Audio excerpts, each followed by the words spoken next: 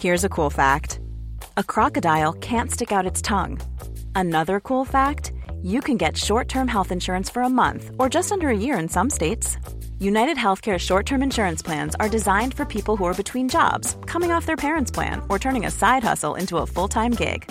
Underwritten by Golden Rule Insurance Company, they offer flexible, budget-friendly coverage with access to a nationwide network of doctors and hospitals. Get more cool facts about United Healthcare short-term plans at uh1.com. Many of us have those stubborn pounds that seem impossible to lose, no matter how good we eat or how hard we work out. My solution is PlushCare. PlushCare is a leading telehealth provider with doctors who are there for you day and night to partner with you in your weight loss journey. They can prescribe FDA-approved weight loss medications like Wegovy and Zepbound for those who qualify. Plus, they accept most insurance plans. To get started, visit plushcare.com/weightloss. That's plushcare.com/weightloss.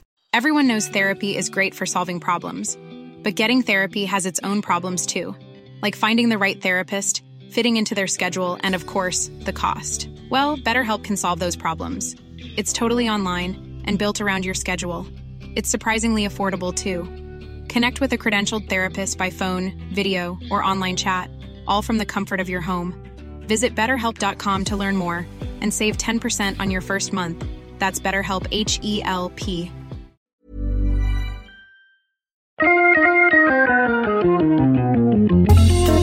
Welcome to Wood Talk. Now here are three guys who could do that too, if they had those tools. Marc, Shannon, and Matt. All right, it's Wood Talk number 454 for November 19th, 2018. On today's show, we're talking about chisel storage, spoke shave use, jointer buying decision, scrub planes, and rotted sapwood. All really good topics there. And we also have to thank a few individuals who helped us out. First of all, Thomas Gouda, or Gouda, and let's see, we have a few other people. Gouda, cracker. Oh, it's so good, right? A bit of raspberry jam in there. See, that's the kind of cheese that like I didn't appreciate when I was younger. So like that and feta, those are all like cheeses that now I'm like, nom, nom, nom, nom, nom. Goat cheese even. Oh, hello. On a salad, so good. Hello, goat cheese. How are you Hello, doing? goat cheese. Jump in my mouth. Okay, we also want to thank Josh Reising, Simon Teege, Herlander Art, and David Metzger. So if you want to help out the show and support us, you can do that. Just go to patreon.com/woodtalk. Get all the details there. And what do you say, guys? Should we just get into what's on the bench? Nah, let's call it here. We're all here. We may as well. Hey, thanks for listening. Yeah, that. So, hey, just a couple quick announcements. First of all, if you are a person who listens with discerning ears to this show, you may have noticed a little bit of a sound improvement in the last two episodes. Which is kind of crazy. 10-year plus show is finally actually sounding a little bit better. Here's the Way thing. to sell it, Mark. Yeah, we're always shooting for the stars here at Wood Talk. But what wound up happening was I had the opportunity to get involved with an editor, someone who can actually do some of this stuff. And the concept of having someone else edit my audio podcast is like, I don't know, it's like having someone come in and wipe my butt. Like it's fantastic. It's like it's a thing I can pretty much do. Have you ever had anybody wipe your butt? Maybe you might be. See, don't know what you're missing. That's what I'm saying. And then same thing happened with this audio stuff. I didn't realize what I was missing until it was done. Yeah, exactly. So we've upgraded to the bidet version of Wood Talk, and now it is fresher and cleaner. And we're actually doing local recordings, and that's something I would never even want to think about editing. But someone else is doing the work, and we're paying him, and he's doing a great job. So hopefully you've heard the sound quality improvements, and we will continue to do that. I think it's working out well. We are also broadcasting live for the first time in probably over a year. We're on YouTube using a Google Hangout, and hopefully this will hold up for the rest of the show. And if you're missing this, we record usually Friday afternoons. It's usually about 1 o'clock my time, Mountain. And what's that for you guys? 3 o'clock? 2 and 3, right? Eastern-ish? 2 and 3, yep. So yeah, you can catch that on our YouTube channel. So let's just get into what's on the bench here. So I'm still working on the bunk bed, rounding the last lap, I would say. I'm working on the slide right now. And this is just one of those things where it's like, you can't just put a slide on a bed and not really give it any thought. Like, yeah, it's going down at a downward angle. Well, not all angles are created equal. and some of them are actually kind of dangerous. I was going to say, what kind of testing protocols do you have in place? Is it just, hey, Mateo? None whatsoever. Yeah, here, try this out, son. I mean, I know you got a pretty narrow backside there, but can you test out the slide? Is it? I think I can. There's enough. I did actually size everything, because guess who reads stories to Mateo at night? Me. So guess who's going to have to climb up to the top bunk and then slide back down once he falls asleep? So what a life. I get to slide down. Yeah. It's like a silver spoon's house. Enjoy time with my son and then slide down a slide. Got to ride my train and my escalator. I was going to say, you need a train upstairs. Mark. Yeah. It's going to be a silver spoon's house. I need my little conductor's hat. So I'm looking at the angle, and right now, using 8-foot boards with the height that the slide is going to anchor into the bed, it's actually pitching at about like a 38 degree angle, and just kind of did a little Googling on this. Consensus is that about 30 degrees is where you want to be. So I'm a little bit steep. And basically with an 8-foot board, I can't change anything to get that angle any different. So what I decided to do, and I've got a few little kiddie slides that we bought, like plastic piece of junk slides that sit in the backyard. When the slide goes all the way to the ground level, what's the kid supposed to do with that other than slam their butt on the ground? Right. So slides, if you look at a slide in at the playground, they're always off the ground once they straighten out and level off. Right. So I'm like, well, there you go. Yeah. So I don't need to do anything more with an 8-foot board. I'll take the 8-foot, make that the primary angle, and then straighten out and level off with maybe another 12-inch board that's just kind of, cut at a mitered angle and joined. It'll level out and it'll keep them off the ground a little bit. So that's kind of going to be my solution for this. That will hopefully result in the kids landing on their feet instead of their butt. But it's coming together. And the kid's getting excited because he's walking out to go to school, and he walks past it, and all I had was the 2 8-quarter boards sitting on the platform, so it kind of looked a little bit different. He was like, "Oh, my slide!" I'm like, "Not yet. It's not. Nothing's done. It's just still rough on. Yeah, still rough on. Done. No touchy. Don't wax this up." Yeah, but he's getting super excited about it. So I got to say, it's exciting to build something for a kid that he's going to appreciate for at least a little while, and hopefully not break within the next 6 months. You definitely want to raise the end off the ground just so that in the future, if you want, you can put a kiddie pool full of Jell-O under it or something. Yes. You can't slide right to the floor and then into the kiddie pool of Jell-O. That's just I'm thinking, what is this, like a college dorm? I'm thinking Jell-O wrestling. Well, that's what I was thinking. Where, he's going to. Where are we going with this? When he's really older. Okay. We got a little while. He's only 7. Yeah, so I said it in a little while. And he probably can't put it in the dorm, but I'm thinking like the frat house later. Yeah, that could be good. Kiddie pool full of baked beans. Kiddie pool full of strawberry or Jell-O with probably some vodka in there. Let's just hope it all. Let's just hope I'm around to see all that in 13 years. Yeah. See where the slide's at. Where in the world is Mateo's slide? I hope that all happens. So Matt, what do you got going on? What I write? Oh, I'm finishing up the sideboard, which is it's kind of nice to get to that point in the project. I'm just kind of doing the last little finishing touches on things, getting some finish on all the parts that don't have any finish on them yet, and I don't know. Kind of boring at this point because it's like a little piddly stuff, but yeah, I don't know, looking good. Got all those crotch panels in there. They're all looking good. This looks good. I don't know. It's massaging my eyeballs every time I see it. Yeah. Can I just say that I just can't get enough of oiled crotch. It's just. I am having fun with all the puns, especially when I was hanging the doors. Seriously, looking at those images, like when you were just finishing the panels, and like as the sapwood comes in. And it just turns like super, super creamy oiled crotch. Yeah. Oh yeah. It's incredible, man. Like the depth. I'm not taking the bait on this one. I was actually not intending to take it there, but it just happened. Really though, there's times I'll watch Matt post about this thing, and there's almost no way to avoid those things. Oh yeah, you can't. You got to go right in. Yeah, you just got to go for it because if you don't, someone else will. Yeah. That's anyway, those panels are purdy. Parody. Yeah, very, very nice stuff. I'm excited to get out of the shop. I've actually been out of the shop this week. I took a trip down to North Carolina and went and visited a composite decking plant. And it was, that was cool. Like walking into an episode of How It's Made. It was awesome. Nice. It was just way cool. So, if you don't know, composite decking, PVC decking, all that stuff is extruded. So you're taking pellets of ethylene and wood flour in the case of composite, or pellets of PVC in the case of the pure PVC stuff. And you're just injecting it into high temperature, high pressure, and like pulling taffy. You're just making this molten mess. And there is a form. It's pushed through a form to give you the shape of the deck board. Or we were actually watching some of those like post sleeves, like a 4x4 sleeve that goes over pressure treated 4x4. So it's hollow inside. And there is just this band that's pulling that taffy out of the extruder, and it pulls it at a certain rate so that you get, the proper thickness of the board or the hollow form. And it has to be cooled as it comes down off the line. So each one of these extrusion lines, the extruder is only about 12 feet long, but the full line is anywhere from 19 to 27 feet, depending on whether you're making PVC or composite. And it's just cooling that whole way along. But what was just so cool is like how few people actually worked in that building. The level of automation was just sick. And like we walked into the control room, and it's like the freaking Bat Cave, or something out of the Matrix. There's screens everywhere and like an indecipherable just stuff scrolling down the screens, and the control room operator, of course, well, you assume he knows what he's doing, but he's like flipping back and forth the screens, and I'm looking at this, and there's like schematics and like, I'm not kidding, Matrix style code, like scrolling down these screens.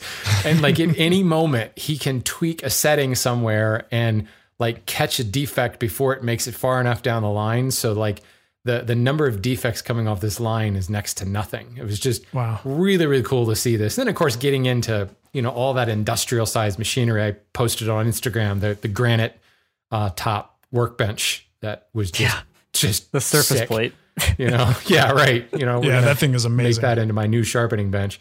But then like, all the testing that goes through to actually break the boards and figure out what are the actual load capacities on these things. They have boards that have been stuck in a vat of boiling water for 6 months. So they just have this vat that's constantly boiling water with these boards just stuck in them. Just boiling. So it's just making interesting soup. For a guy that likes wood as much as I do, to actually get excited about a plastic product or a composite product is kind of saying something. But like all of the bad press and all of the bad experiences that people had with composite decking in the past, they've kind of figured it out. The guys in white lab coats have tweaked the formulas here and added an additive here. And it's just incredible. The durability and just the sheer, like it's the perfect exterior material. So it was just really, really cool to see that. And I've talked about it in a lumber update before about how, we're kind of turning a corner into some of these chemically modified products and engineered products. And, it's not just that like nasty looking vinyl lumber that we plastic lumber that we heard about, or we saw Norm Abrams use one time. This stuff is just incredible. Like the embossing that goes on the surface, it looks like freaking wood. Like it comes out of here and you're like, man, that looks just like wood. Wood with a finish on it because there's a bit of a sheen to it, obviously, but just incredible. And the fact that the embossing is actually happening on all four sides, the edges, both faces, and the embossing is different. So it's not the same pattern over and over again. And the dyes that get put into the ethylene cap are variegated. So it's not just this consistent color, which screams fake. There's color variation from one board to the next, from one end of the board to the next. There's streaking like you would find on a natural board. It's just incredible. How they've. Is it getting to a point that you would even think about building with this? Oh, totally. The only issue with like some of the composite decking is it's not nearly as structurally sound as wood. So, it has to have a substrate. It has to have joists, or if you're using it as rain screen, you have to have structure behind it. So it's not quite as flimsy as like drywall, but think of it like drywall. You can't you have to have studs, behind the drywall to attach it to. But there are other instances like the PVC has a lot more rigidity, but it's also quite a bit lighter. So it's just a matter of time, I think, and the right formulation, the right product. Put it this way, if there's a market demand for it, they could do it. I mean, they've got so much data and so much science now behind the whole thing that I think it's just a matter of somebody saying, yeah, I'll buy that, and someone will make it. I wonder if just as far as the woodworking community is concerned, if it works, maybe it doesn't work exactly like wood, but let's say it's close enough and you could still mill it, you could still route it, you do everything you would normally do.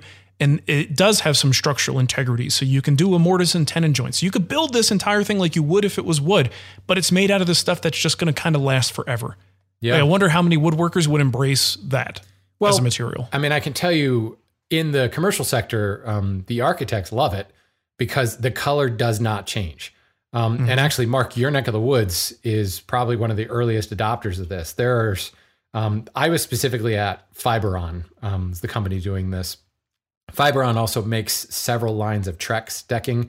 So in this world, we all have these brand names. There's AZEK and Clear and Trex and Veranda at Home Depot, but they're kind of just like your Powermatic and my Grizzly planer are basically the same planer with a couple of parts and a different color paint job difference between them. Same thing happens here where there are manufacturers that make these lines for various different brands. So I think that you could wander around, go to a Rock Bottom brewery in Denver and the siding is going to be Fiberon decking. And it's been there for 5 years and the color is exactly the same. And we're talking Denver sunshine here. And if you don't know, that's bad sunshine, high altitude, intense sunshine, and it hasn't faded a bit. Delta V on it is less than 2 points or something like that. So, the architects love it because they can design with this, and it's cool because it's bringing more wood back into structures because people want that warming nature of wood and mixed media, lots of glass and steel, and that's just cold. If you add a feature wall that's wood or, wood flooring or wood ceiling or wood soffit, it totally changes the look of the design. But if that wood is going to go gray, well, now you've got steel and glass and the whole thing is cold again. So I think, from a woodworker's perspective, you think about how much time we spend talking about, color matching and grain matching and, it's all going to change color on us eventually. Well, what color is it going to look like? Well, if you use this stuff, it's that color. So, it's interesting because certainly, I love working with wood and I love the different exotics and, domestics and all these different species that each have their own working properties and look and feel and everything. But there's something to be said about this product that, it's going to machine incredibly well. And you think about MDF, that constant density routes really, really well. It's not particularly attractive. But if you can, make a core that is going to machine well and then not fuzz up a little bit like MDF would do. Yeah, I think there's some potential there. Wow. Well, that sounds cool. Yeah. I would try it. I mean, if it was a good enough material and good reputation, why not? Something that just isn't going to decay. Yeah. The cool part is just, like I said, with the automation, the data mining they can do. So if somebody says, well, I wish that product did X, they can basically reverse engineer it and make it happen. Okay, well, here, the guy in the control room, his name is Joey. He's like, okay, Joey, here, twist that little knob there. Okay, now we have that new product. They have so much science behind every step of the way that, it's just a matter of tweaking a formulation and going from there. So it's pretty simple cool modifications. Yeah. Oh, that's wild. All right, well, let's get into what's new. I'm not sure who put this there, but you want to take it? Whoever did that? I did. That was me. Got a new making type podcast from our buddy. Another one? Our buddy Keith Decent, called From the Ground Up. It's, let's see what the subtitle was, The Story of How We Make Stuff. And I thought this was kind of interesting. There's 7 episodes so far, and the 6th one was How Plywood Shaped Our World. So it's a nice little story of the history of plywood and how it's kind of changed our lives, which is, I thought, was kind of a fun listen. So I thought I'd plug Keith's podcast there. Pretty sweet. Very good. There is a plethora of podcasts these days. Yeah, there's quite a lot. Yes, there's our piñatas. Yes, exactly. There's a lot. There's a lot taking up my my podcast app, and there is never a shortage of things to listen to anymore. It's kind of crazy. I wasn't familiar with this one. That sounds interesting. I'm gonna have to check that out. I thought that'd be more right up your alley there, Shannon. Especially that plywood episode. Yeah, I do love an origin story. Yes, plywood origins, nonetheless. Okay, let's move into. Can we just take a moment for the passing of Stan Lee? Come on. Oh yeah, we should.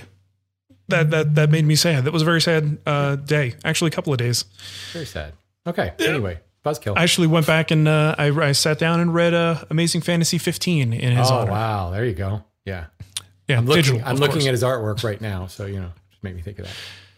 Okie doke. Let's get into the kickback here. So real quick, we got a lot of voicemails and a lot of kickbacks and stuff. Because again, this is just the way the time cycle works for the show. Sometimes the kickback is related to something that happened 3 or 4 episodes ago. And when we have a ton of comments coming in and questions, we are always going to favor questions over comments, and we're always going to favor newer feedback over older feedback. So if you did leave a message, we did hear it, we appreciate it, and unfortunately, if we didn't play it on the show, we have to apologize for that, but ultimately, when there's just too many. We can't play everything, so we have to kind of be selective about that. So that said, let's get to Daniel's question about chisels. Hey guys, this is Dan from southeastern Pennsylvania with a quick question on chisel maintenance. I have a set of marbles and spent the time to flatten the backs, restore the primary bevel, and brought them up to a proper sharpness. Side note, Shannon's advice on sharpening and strops is fantastic. I stitched myself some leather chisel covers that go all the way over the blade, but for some sizes that I don't use often, when I do uncover them, they have a layer of rust or corrosion on them. I'm in a 2-car garage, unconditioned, and don't yet have a tool cabinet or really even the space for one. Any recommendations on how to best store my chisels to prevent them from going fugly? Love the show, and thanks for, Fugly. All right, I assume you guys could hear that? Yeah. Yeah. Okay. It might be a little quiet for those listening live, but there's just nothing I could do about that. Okay, so a little bit of rust action on his chisels. Denver's pretty dry, and so was Arizona when I lived there, so this is not something that I even really have to think about very much, but what do you guys think? I have a solution that I've recently adopted that I'm quite happy with. Well, first of all, just, make sure you're wiping your tools down at the end of the day. If they have active dust and stuff on them, obviously wood is hygroscopic, so it's going to suck up the moisture and make them rust that much faster. So always just, give them a wipe down with a slightly oily rag. We're not talking soaking oily rag that shouldn't be leaving visible residue on the chisel at the end of the day so that it attracts more dust. But, that wipe down will help. But you guys know that like plastic dip stuff, dip a tool handle in or whatever. One of my hand tool school members tipped me off on this, and he was, take a little bit of a like blue tape and wrap it inside out around the tip of the chisel and then dip the chisel into the plastic dip. So what you're doing is creating a little edge protector sleeve with the tape as the substrate. So then, it dries and then you can pull the little chisel condom off. And so it protects the edge. So I took it one step further and I went on Amazon looking for that rust prohibitive paper. Like the stuff that, like when you buy a hand plane, you buy a Ferris tool, it comes wrapped in that paper. And I bought I was able to find lots of them on Amazon, but I was able to find little sheets that are about 3 inches square made of that rust prohibitive paper. So instead of using the blue tape as a substrate, now I just fold the little paper around it, then dip the whole thing. So not only do I have an edge protector that's like snug fitting, because my chisels are hanging in my cabinet with the blades down. So they're snug enough that they don't fall off from gravity. But the paper itself is a rust prohibitive, and it's fantastic. It works great. So not only am I, keeping myself from stabbing myself with an exposed chisel blade, I'm keeping the blade sharper longer because I'm protecting it, and it's, rust prohibitive. Yeah. Win-win. Make Brooklyn is asking, this waxy, oily brown paper, did you find a name for it, like an official name if someone were to look this up? 1 second. What do they call this stuff? Armor wrap. Amazon's usually pretty good about that. What is it called? Armor wrap. Armor wrap? Armor, as in knight in shining armor. ARMOR. Yes, okay. Brother of Armor Seal. Corrosion inhibiting protection with VCI nanotechnology. It just sounds like something that would just be handy to have a little supply of in the shop. Yeah, well, this, if you're watching on the Google Hangout, these are little pieces of paper that are, like I said, about 3 inch by 3 inch. And I have a big old giant stack of it. 1,000 of them. Cost me about $10. Now, I think there's probably Yeah, maybe more like 10,000 because they're really thin, really thin. You are stocked up, man. Look at that. So, I mean, I just like Googled rust protectant wrap, I think. Yeah. And I came up with so many options on Amazon and different colors and rolls and all that stuff. And I was just hoping to find a small sheet that I wouldn't have to do a bunch of, cutting on. So I was hoping to find us a little bit, but I got this just a little bit package. Now I got an entire gross. It was like the time I ordered 600 grit sandpaper from Festool and I clicked the wrong box. And instead of getting like 10 feet of it, I got the 10-yard roll. So this box that's like 36 by 36 shows up and it's 600 grit. So it's like, you could go through 100 grit probably pretty quickly, but 600 grit is what I use between coats of finish. So I have 600 grit paper for I'll be handing it down to family. Yeah, it's going to be great. It's really the best when you get totally stocked up on something that you really don't need that often. Oh yeah. It's great. And you will absolutely never need it for the next 20 years. All right, let's get to the second one. Okay, look, this is not informative, but the guy sang, and whenever anyone sings, like when they're not asked to, or just by themselves, like a cappella type thing, I cringe. It makes me very uncomfortable. And I don't know if I'm uncomfortable for me or for them, but it's maybe a combination of the two. So let's just listen to James. Well, I'm having a little trouble staying afloat when I quit my watch job to make a boat. Life ain't nothing but a big Rolex, at least it was till it got repossessed. I got some wood and a jointer and a little bit of glue. It's all I should need to sail the ocean blue. I bet you wish that you could too. All right, so you get the reference now from the last show. He said basically, Shannon, you said that watchmaking comment we made, quitting my job in the city would be a good song. Well, here you go. Here's a song. Okay. So thanks for that, James. Sounds like a country tune. Wow. I get so uncomfortable with that stuff. I don't know what it is. It's weird. But thanks, James. I'm with you. I feel a little embarrassed for him. Yeah, but it wasn't bad though. I mean, it was a good effort. We appreciate that. It was definitely an A for effort. And I like the rhyming. The rhyming scheme was quite nice. All right, so let's go to Jason's question about spoke shaves. Hey guys, this is Jason in Apple Valley, Minnesota. And I have a question for you regarding spoke shaves. A while ago, I picked up this Veritas spoke shave, and I got the rounded one for doing inside or concave curves, thinking that I could, clean up my bandsaw cuts with it and save some time sanding, I guess. Well, frankly, I think I can get a better surface off the bandsaw. I don't know what I'm doing wrong.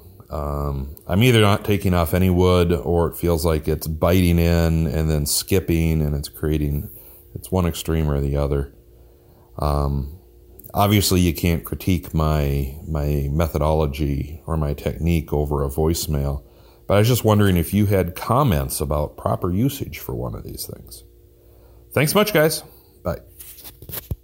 All right. Thanks for that, Jason. Interesting thing. I do use my spoke shaves like periodically. But there are times, depends on the species, depends on the angle, the cut, where I start to get a little bit of chatter, or I could tell that this is actually going to do more harm than good. And I put it back on the shelf and say, I'm going to use sandpaper. So I may not be the best person, because I'm not going to sit there too long trying to figure out how do I get just the right English on this? If it's not working well, see you later. I'm going back to something else. So what do you guys have any tips for spoke shave use? My my connection dropped out right at the beginning of that when you played that voicemail. Okay. Did he say what kind of spoke shave he's using? A rounded bottom. It's just one.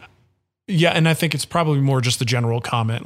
Anytime he does these bandsaw cuts, he's trying to do cleanups, and it's not going very well. I mean, it doesn't make that big of a difference, but there is an engagement angle on a spoke shave, and the only exception to this you'll find like the Boggs shave from Lee Nielsen and some of the Veritas ones, like the Bubinga handled Veritas ones.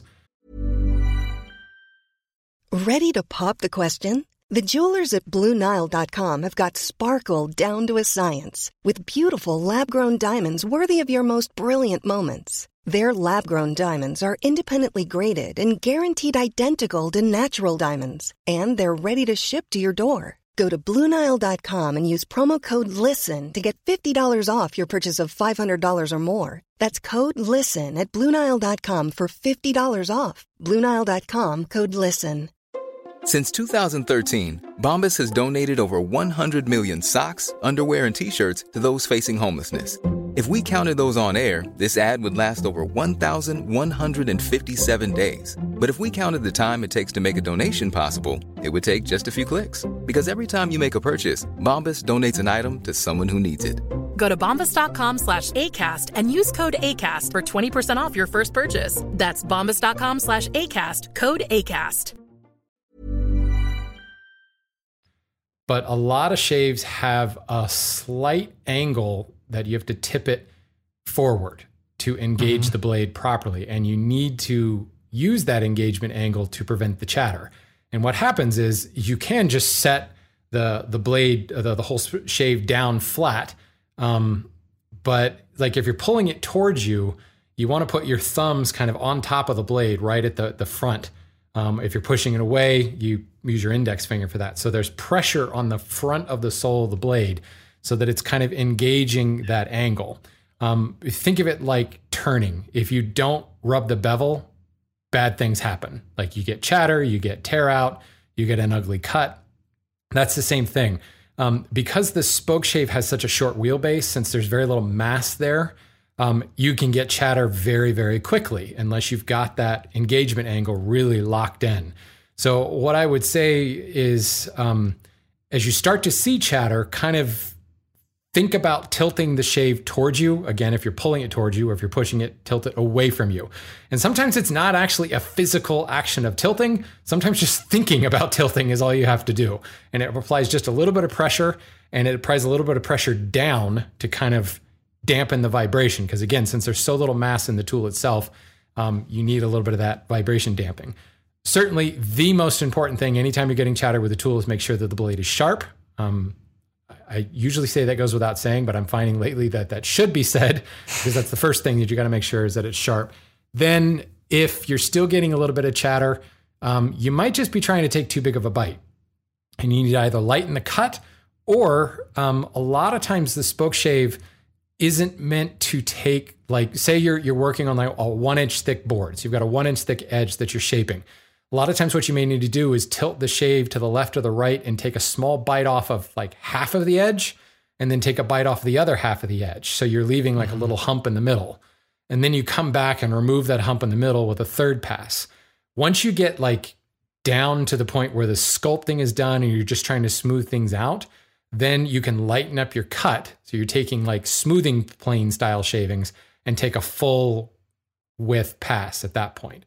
So it all comes down to the fact that it's just a very small tool with very poor vibration damping capabilities, because there's just no mass there. So it is all user at that point. You can get away with a lot of stuff with a hand plane with poor technique. Not so much with a spoke shave. Matt, you got anything to add to that? The only thing I was going to add was it has some kind of fun engagement angle, and I think Shannon pretty well covered that. Mm-hmm. How about get a oscillating spindle sander? Nah. No? Okay. I don't know. I guess it's fine too. That'll work too. Okay. So Kyle called in with a little kickback on glue as a finish. Hey, this is Kyle calling back in, Tri-Wood guy. Dadgummit, let's see if I can get this figured out. Internet's so hard. Okay. It's confusing. Anyway, the kickback I have is from the Marc Says No episode talking about glue as a finish. So I was living in an apartment while my house was being built, and I had limited tools because everything was in storage, but I was building some of those locker cubbies, people putting mud rooms or laundry rooms, and I was using plywood as the main structure for the verticals. And so the supports for the seat, you could see the edge grain or all the plies from the plywood, and I didn't want to go buy a whole bunch of rolls of veneer tape. So instead, the whole project was going to be painted, and so I took glue, using glue as a finish, and I painted really thin layers on the edge grain or the end grain of that plywood, so that when I painted it, it would have caused more like a sealer, I guess, than a finish. But that's an instance to where I used glue as a finish or filler or whatever you want to say. Hope this thing works, dead gummit. Thanks for the show, guys. I appreciate it. Technology's hard. Yeah, kind of like a glue size situation there. Very good. Okay, so what do we have here? Lumber update. Shannon's got something for us.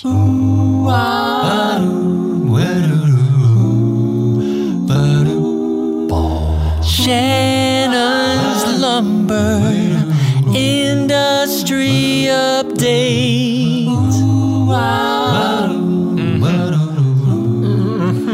Love that intro. So, this week we're going to talk about China.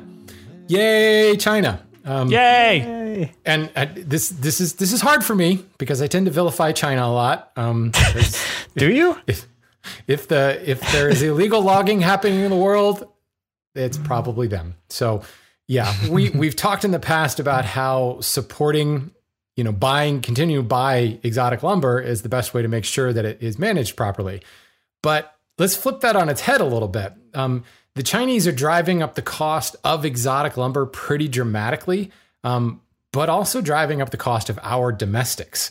So there is a blossoming middle class going on right now in China. In fact, if you've seen the movie Crazy Rich Asians, that's a good example of, you can't call that middle class, that's upper class, but still there is this economic structure that exists there now that never was before, and millions and millions and millions and millions of people to back it up. So they are consuming like crazy. They love Western furniture. They love their own Chinese furniture, and they're bringing in lumber as fast as they possibly can, no matter how they do it. And the problem we have is, even though China is a signatory in the CITES Convention and has a place at the table, if you will, in several regulatory bodies, there are no laws in China that actually enforce any of this stuff. So they are a signer of the CITES treaty.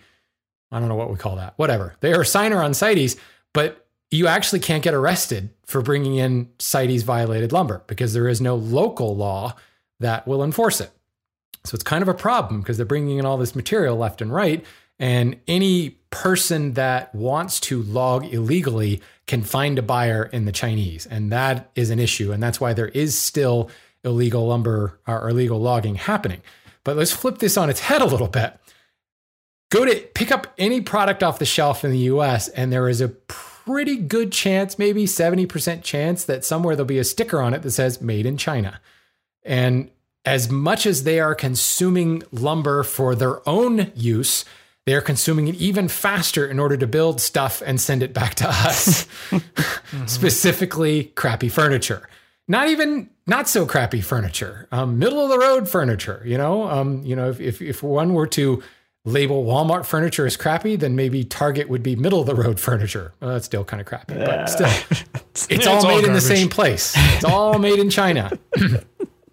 Some of it's made in Indonesia. Let's be real. But the lumber for that, like a lot of this crappy furniture is domestic species for us. Well, they had to buy it from us. So we're shipping out lumber as fast as we can. And the same thing's applying to our exotics. We're shipping out this lumber as fast as we can so that it can be made into Pottery Barn stuff and come back. That's the more middle of the road furniture. So it's something to think about, is this global economy. We can't exactly point our fingers at the Chinese and go, you're bad, you're violating all these laws. We do have to look a little bit closer to home. So if you want to take this one step further, we talked about the butterfly effect and buy more lumber in order to protect the lumber. Okay, so buy more lumber, but maybe don't buy the products that also necessitate. So we as woodworkers, we're the good guys because we're buying more lumber, we're supporting the forest, and we're building good quality furniture. It's the people that are not buying good quality furniture that we might want to point at and go, next time you blame China for something, think about the last piece of furniture that you bought. Probably would think made about in China. that. Yeah. suck on Jerks. that. So anyway, I was trying to give it a little bit more well-rounded thing because I do feel like I gang up on China a lot because they are violating a lot of lumber sustainability laws, but they're violating it to build the products that we're buying from them. So yeah, look in the mirror, folks. China did leave a comment the other day. They were saying, could you get Shannon to back off a little bit? Yeah. It's starting to bother us. I feel like it probably would have been a little more threateningly worded than that. Maybe, yeah.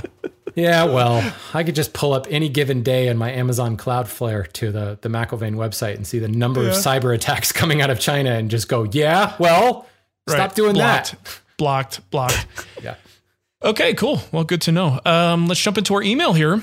I've got one from Brandon. He says, jointer question. I know, right? No one recommends. It's his words, not mine. No one recommends a 6-inch jointer, but I'm working out of a 3-car garage and the wife refuses to give up her parking spot. So it's more like a 2-car garage. I currently have the Porter Cable benchtop jointer and it's just insufficient. The beds are too short, and I've given up running anything across it that is longer than 36 inches.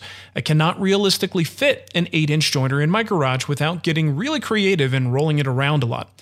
My question is it worth the upgrade to a full-size 6-inch jointer with adequate bed lengths? Is there enough benefit in the additional 30-plus inches of wingspan, or is the 6-inch width going to be the biggest pitfall?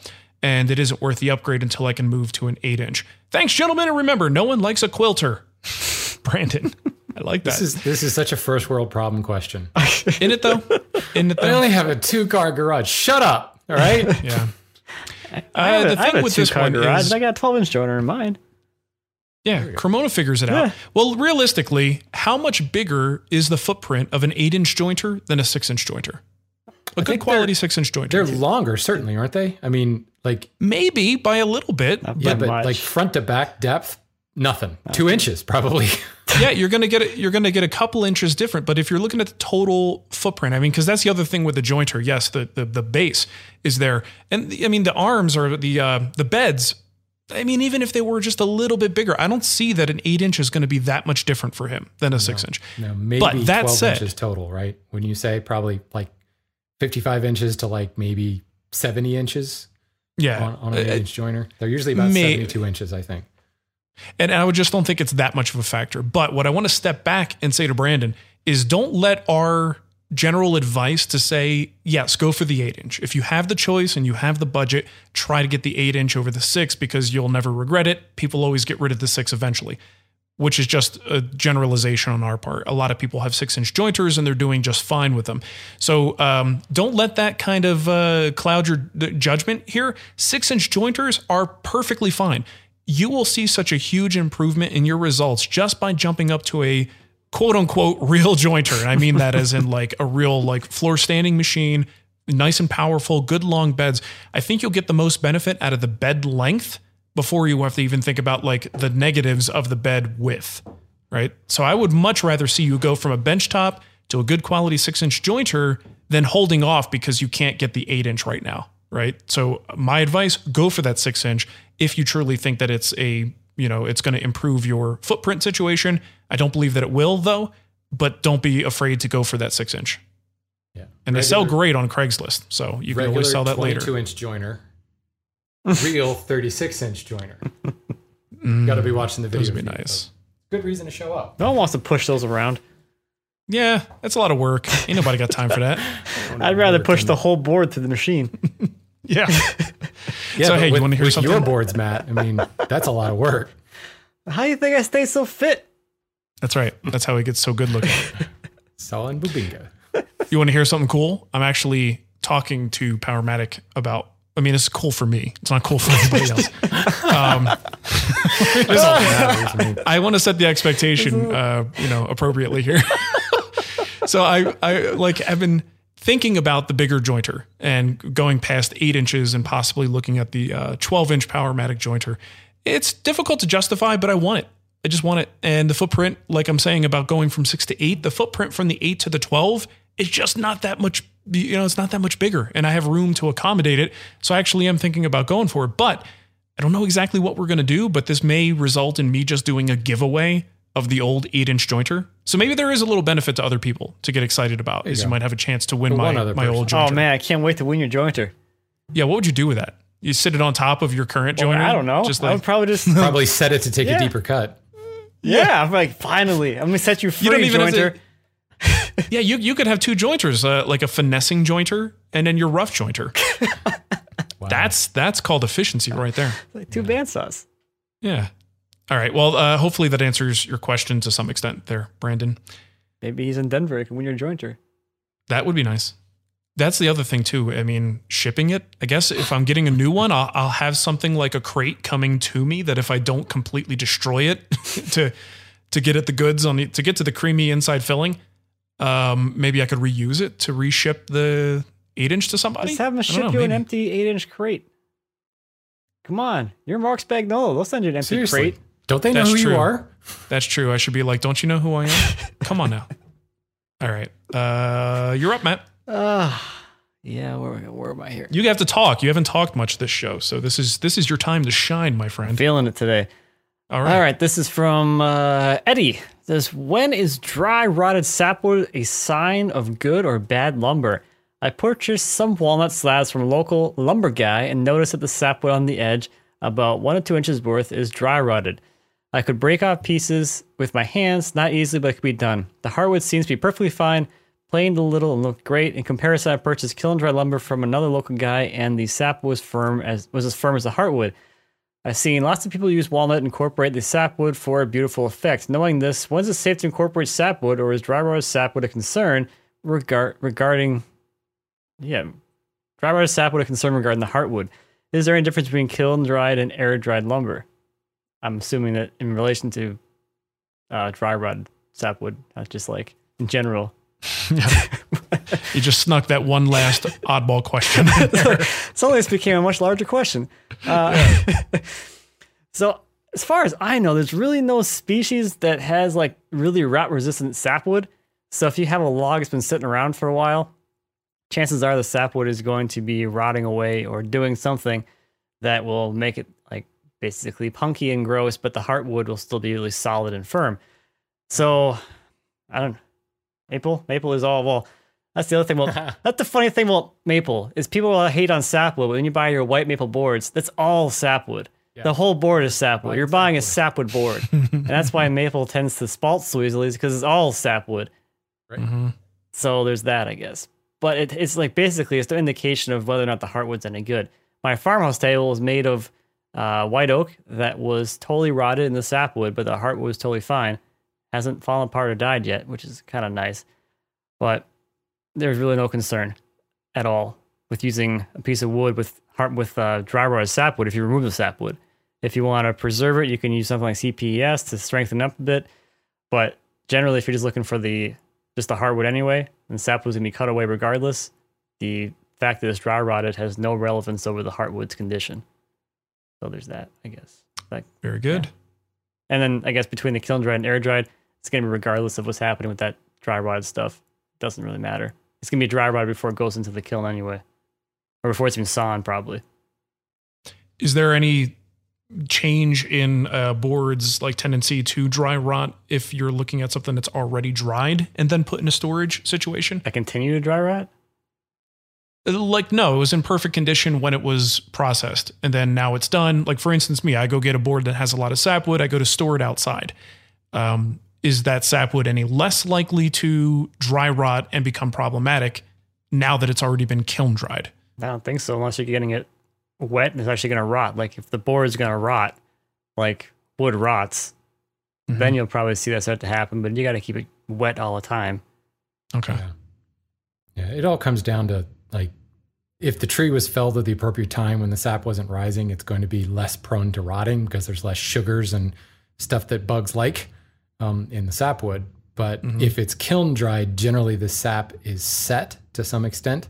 So it's going to be less appetizing and more like the heartwood, which is why the bugs leave the heartwood alone. But gotcha. It's gross. In the absence of anything else to eat, though, bugs will eat hardwood. So Yum, yum, yum, yum, yum. Okay, that's better good. than starving. Okay, this is from William. He says, I'm looking to get a scrub plane. Are my best options Veritas and Lee Nielsen? I'd rather not restore a vintage plane. So this is going to be one of those do as I say, not as I do answers. I love those. I have a Veritas scrub plane. It was given to me as a gift by my mother-in-law. Otherwise, I would not have a Veritas scrub plane.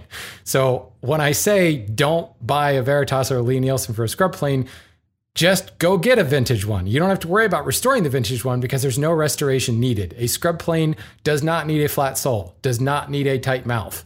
All you need is to grab a vintage smoother plane, like a vintage number 4, make sure the frog is backed all the way out, and then grind like a 3-inch radius on that blade, and you are off to the races. There's no reason to spend any more time doing anything to that plane. Maybe clean off the rust, but that's it.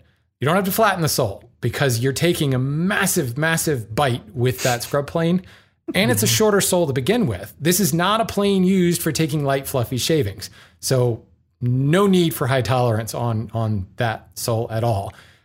Certainly, you want to be a little picky when you're buying that vintage plane. You want to make sure that, the frog is not loose and, the lateral adjuster is not all wonky and things, that it actually functions. But if you were to buy a vintage plane from any of like the more reputable tool dealers, you would have no problem at all. And the only thing you have to do is grind a curve and go to work. And it's going to just save you so much more. Every time I use my Veritas scrub plane, it's just like, this is just ridiculous. Like a precision flattened sole. Like my scrub plane sole is flat to within 1/1000 of an inch. Meanwhile, I'm taking 1/8-inch thick shavings with the thing. So yeah, it's just, I guess if you wanted to buy a brand new plane, I suppose you could go to Home Depot and buy a Buck Brothers plane. I worry about the quality of the steel on those. So grinding the 3-inch radius might like torch the steel. You never know. Or, I guess you could buy a Wood River, but then that's buying something from China. And we've already talked about that today. So yeah, I would definitely go vintage and just not spend any time restoring it because you don't need to. Did you guys see, I think it's Rockler. Maybe I'm mistaken. That they're planes. Yeah, they've got their own line of planes now. Yeah. Ooh. I got the catalog and I was like, wow, somebody's going to ask me about these. And 5 minutes later, I got an email. Get some. Yep. What do you think of bench dog planes? Like, I think I just saw them in a catalog 2 minutes ago. They just came out. Wonder, I'm looking right now what their price point is on these. If they're smart, it's in line with Wood River. Let's see. Number 4 smoother is on sale. Special price $111. Okay. Yeah. So not cheap, but not, They got a scrub plane? Yeah, let's see. But there's the other thing. Like if you're going to buy a new plane, I wouldn't buy a smoothing plane because the new smoothing planes are going to have, like a lot of them have that adjustable mouth. They're going to specifically be set up to be a smoother. A vintage smoother is going to allow you to get that big, wide open mouth that you need to allow a big, thick shaving to flow through it. I think it says right here, we don't sell scrub planes because scrub planes are dumb. Oh, yeah, right there on top there. So it's not even in fine print. Sorry, no scrub planes. It's an H2 tag. They've optimized that page for scrub planes are dumb. Yep. So let me ask you this about scrub planes. Does a narrower sole make it any better? Aren't they like narrower than like a number 4? It's like 2 inches wide or something? They are. They're a little bit does that make you feel any better using a new one or an actual scrub plane because it's narrower and it's more, I don't know what. I thought I'd bring that up. That's narrower. So I feel like I'm smart. I have something to say. It's narrower. So there's that. So there's that in there. Well, do you want to hear my scrub plane story?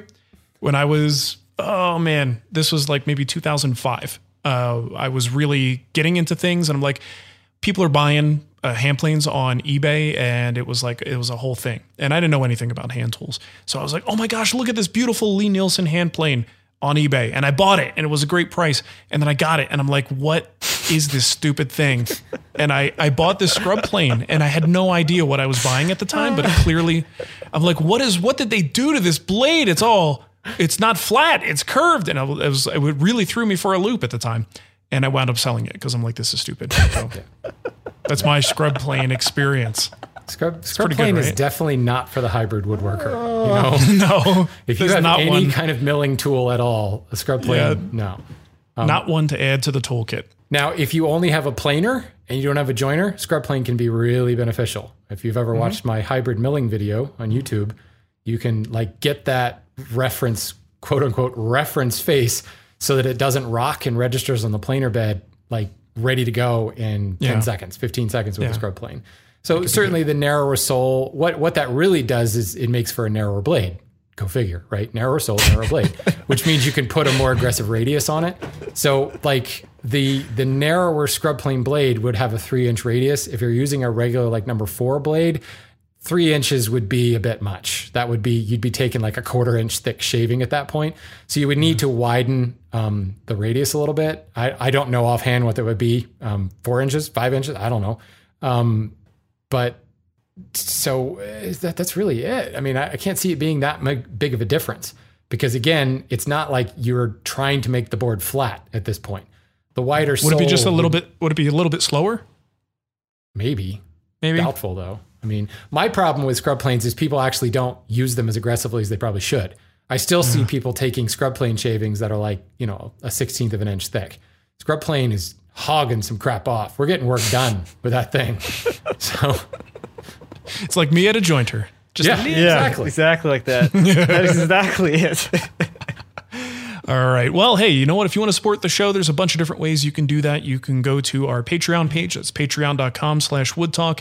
You can also go to the TWW store and buy yourself a Wood Talk t-shirt, and you can leave us a review any place where you can find like a directory of podcasts. Just look us up there and leave a star rating or actually drop in some text. So like in iTunes, Duncan of the Clan McLeod says, not even good at quilting. I'm sorry, not quilting, quitting. It's weird. Everyone keeps using both of those words, and now I can't figure out which one it is. He says, these guys are very enjoyable to listen to. I haven't even done any woodworking, but they have inspired, or should I say infected me with TAS, Tool Acquisition Syndrome. And so if the mood ever strikes, I am glad to know that I could build that too, because they actually do have those tools. If you can get over Shannon being kind of a jerk, Matt constantly giggling like a schoolgirl in the background, and the fact that you will never own half the tools that Spagnolo does, it'll be an excellent part of your week, and you could tune in and listen. In all sincerity, though, the show really does bring a lot to the table, which is good, because they built the table. This is great. I like this guy. I would say its single biggest draw is not even the woodworking information, but more the dynamic of interplay amongst the hosts. They really make you feel like you are just hanging out with some friends. No, we're not friends. I'll tell you that. Definitely not. If you have even a slightest interest in woodworking, give the show a listen. I like reading reviews that are convincing other people to listen, but we're reading them to people who are listening. Something a little bit maybe redundant about that. So what are you going to do? Yeah. All right. Shannon, why don't you give them the contact info and we'll get out of here. Thank you for listening to Wood Talk. If you have comments, questions, or want to know where to enter to win Marc's Joiner, you can send us a voicemail using your voice memo app. Just record it and say, I want that joiner, yo. And email it to woodtalk@gmail.com. And don't do that, what he just said. Yeah, don't do that. Because we're not ready for that yet. Yeah, and don't do it to woodtalk@gmail.com either. Do it to woodtalkonline@gmail.com. Get the email right. It's only been 500 gosh, it hasn't been 500. We haven't done 500 shows yet, guys. I'm almost there. Where are we at? If you add all of them up, we probably did, but the standard numeric shows, no, we did not hit 5. Oh, yeah, we're getting close, though. Getting close. All right, well, thank you for listening, everybody, and we will catch you next time. Bye-bye. Goodbye. Good luck winning Marc's Joiner. Ah, you turd. You may not be able to have half of his tools, but you can win his scrub plane. Never been used once. Except he flattened the blade. It's no longer curved. Yeah.